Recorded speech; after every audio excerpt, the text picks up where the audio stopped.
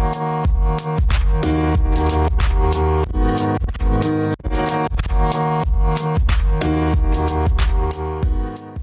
everybody and welcome back. Today is the last day of the interval training on the steep track. Actually, while thinking about what I'm talking about today, it really surprised me that this week is already over. It almost feels like that I talked about starting the second week yesterday. And usually I would do the last interval training on Sunday, but I will do the reference training on Sunday, which means that we will have the evidence if steep uphill training actually works for steep climbs. So the time has to be beaten is 21 minutes. And besides that, I still have to beat 15 minutes, which I did with my e-bike. So let's see if I can obtain that goal during winter, as I set the goal to go ahead with interval training if the results are the ones I'm expecting.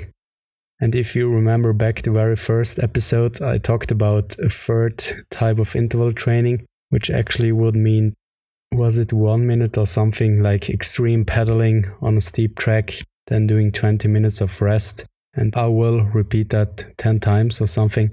As you see, I already forgot what I said as a goal, but I will check one of the first episodes and I will keep you posted when I will start the third type of interval training to see actually which type of training was the most efficient.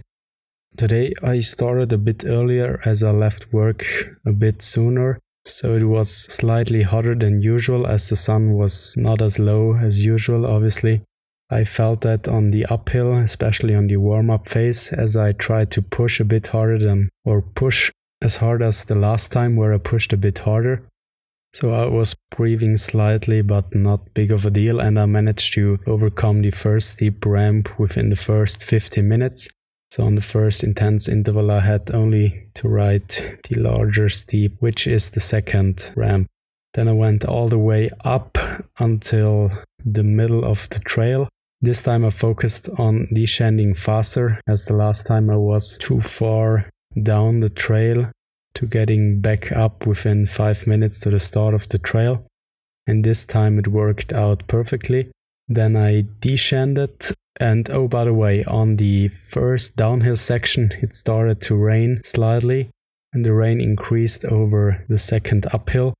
But it wasn't heavy rain, so it was more of a cooling of my skin. It felt like sweating a bit more than usual, but not too bad of an experience, so actually it felt pretty good. So back to the second downhill where I actually finished the first section of the trail, then I crossed the forest road right into the second section, and there I almost finished perfectly to get back on forest road when the timer went off for the last intense interval. I still had to ride a few seconds on the trail when the intense interval timer already went off, so I recovered those few seconds at the very end.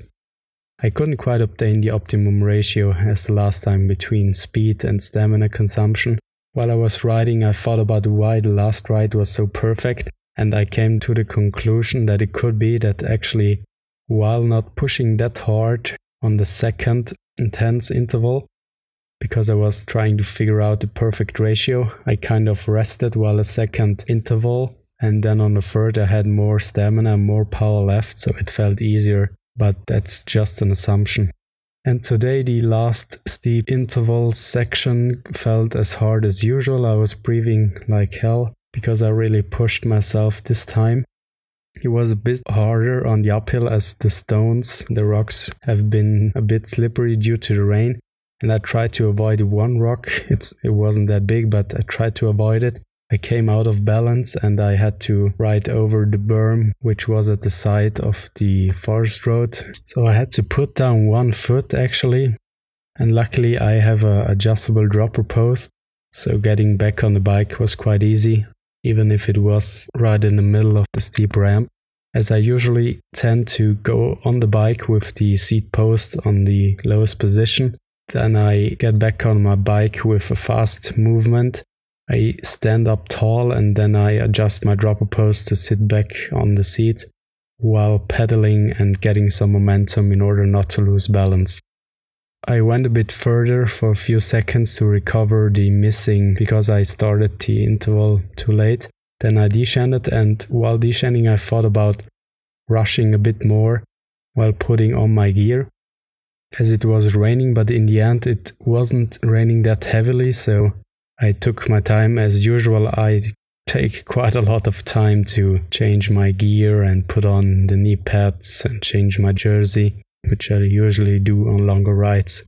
And I descended. I tried to leave the brakes open in a few turns, not in every turn, but I'm getting more confident each ride.